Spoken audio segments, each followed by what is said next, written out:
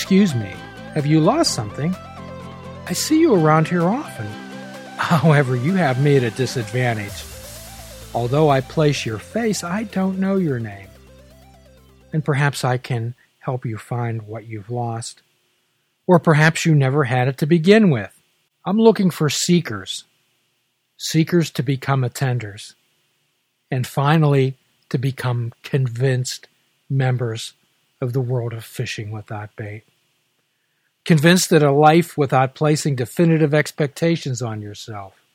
A life where we aim rather than laser focus and fail to see the moonwalking bears. Convinced that walking through life with your eyes wide open is preferable to eyes wide shut.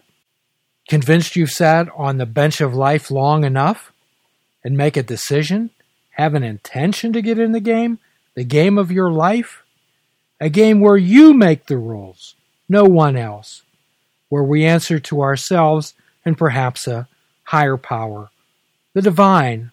Or are you arrogant enough to think that you are the end-all and be-all? What I'm talking about is fishing without bait.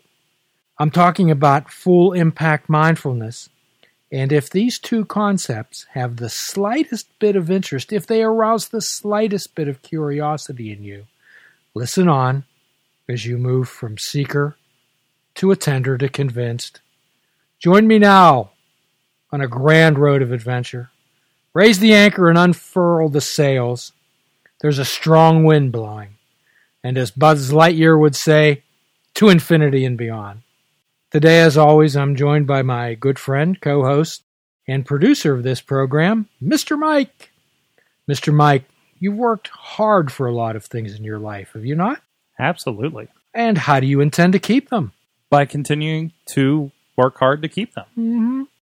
So, Mike, many people accumulate valuable items throughout their life.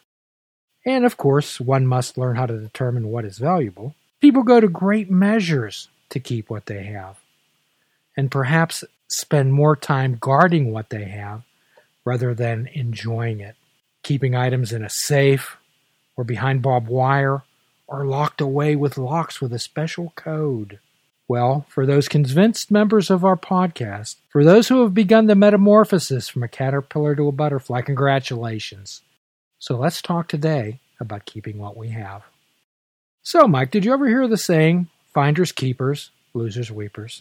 Oh, certainly. And it was a wonderful game show on Nickelodeon back in the day I enjoyed. What does that phrase mean to you, Mike? It means if I happen upon it, it is mine. I possess that. Sounds a little selfish at first, doesn't it? A little bit, yeah. It's a little bit of a keep away or a making your mark on that thing. And it sounds like you have no concern about others. However, we're going to talk today a bit about how to keep some of those benefits, some of those superpowers that perhaps you've gained or created from participation in our world, the world of full impact mindfulness. So the first thing I want to talk about, Mike, is repetition, repetition, repetition, and repetition. Referring back to some previous podcasts, how did you learn your spelling words, Mike? Repetition. How did you learn your times tables? Repetition again. Mm-hmm. So, of course, through repetition. Now, unfortunately, as we've discussed before, when we allow ourselves to become tools of technology, we become surface thinkers, shallow surface thinkers, and begin to lose our capacity for creativity and the ability to learn. However, off the soapbox and on with the show. Repetition makes behaviors, thoughts, and feelings become automatic. And of course, using new knowledge and tools are awkward and frustrating. And sometimes we're people who believe that, well, if at first I don't succeed, quit.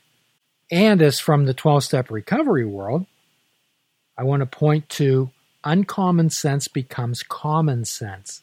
When we begin to internalize those automatic thoughts on an unconscious level in our mind, we combine instinct and intuition. We've talked many times about adding that combination of synchronicity and serendipity.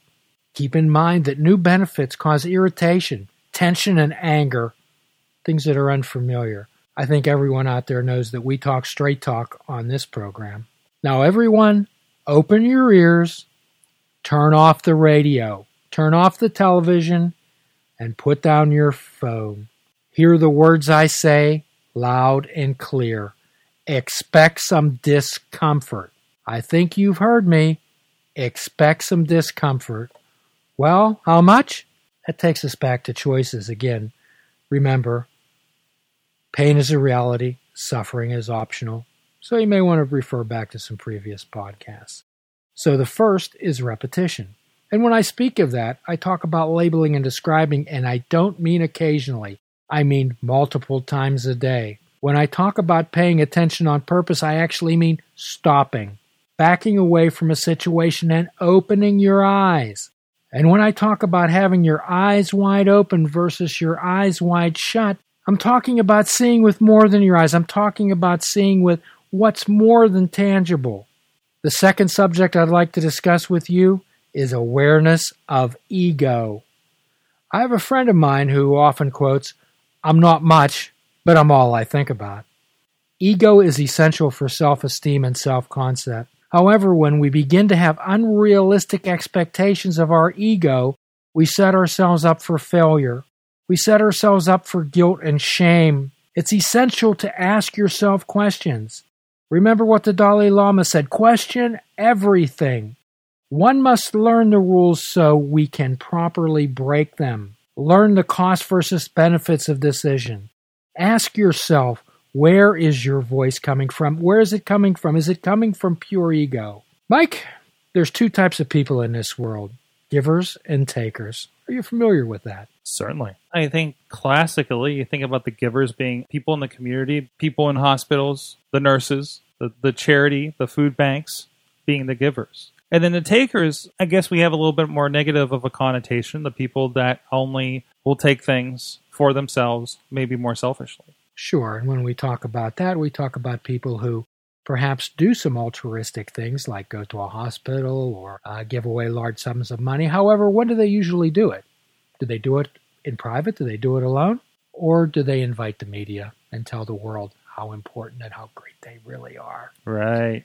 So keep in mind, what are we talking about there? We're talking about ego. So we're going to talk a bit now and later in following podcasts, again about the paradox and oxymoron that says, in order to keep it, you must give it away. And of course, again, this comes from the world of 12-step recovery, where it says, having had a spiritual awakening as a result of these steps, we try to carry this message to alcoholics, however you can put whatever you want in that statement, and to practice these principles in all our affairs. However, to carry a message, Mike, you have to have one. Would that be correct?